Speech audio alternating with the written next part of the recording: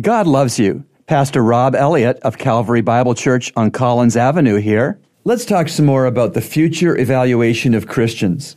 2 Corinthians 5:10. For we must all appear before the judgment seat of Christ, that each one may be recompensed for his deeds in the body according to what he has done, whether good or bad. I see that in this verse, the word must. This evaluation is mandatory. There's also the word all. No Christian will be excused. Also the words each one.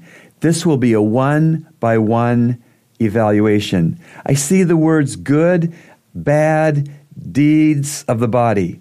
This tells me that some Christian service is bad, that is unrewardable, while other Christian service is good, that is rewardable.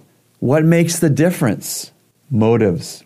Proper motives are always linked up to things like prayer, humility, faithfulness, love, and God's glory. For example, if you feed the poor with those motives, you will be rewarded come your evaluation time.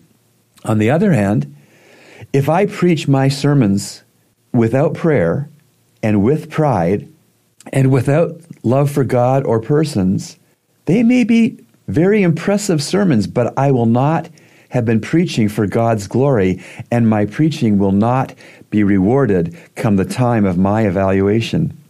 The Lord cares as much about why and how you serve Him as He cares about what you've done to serve Him.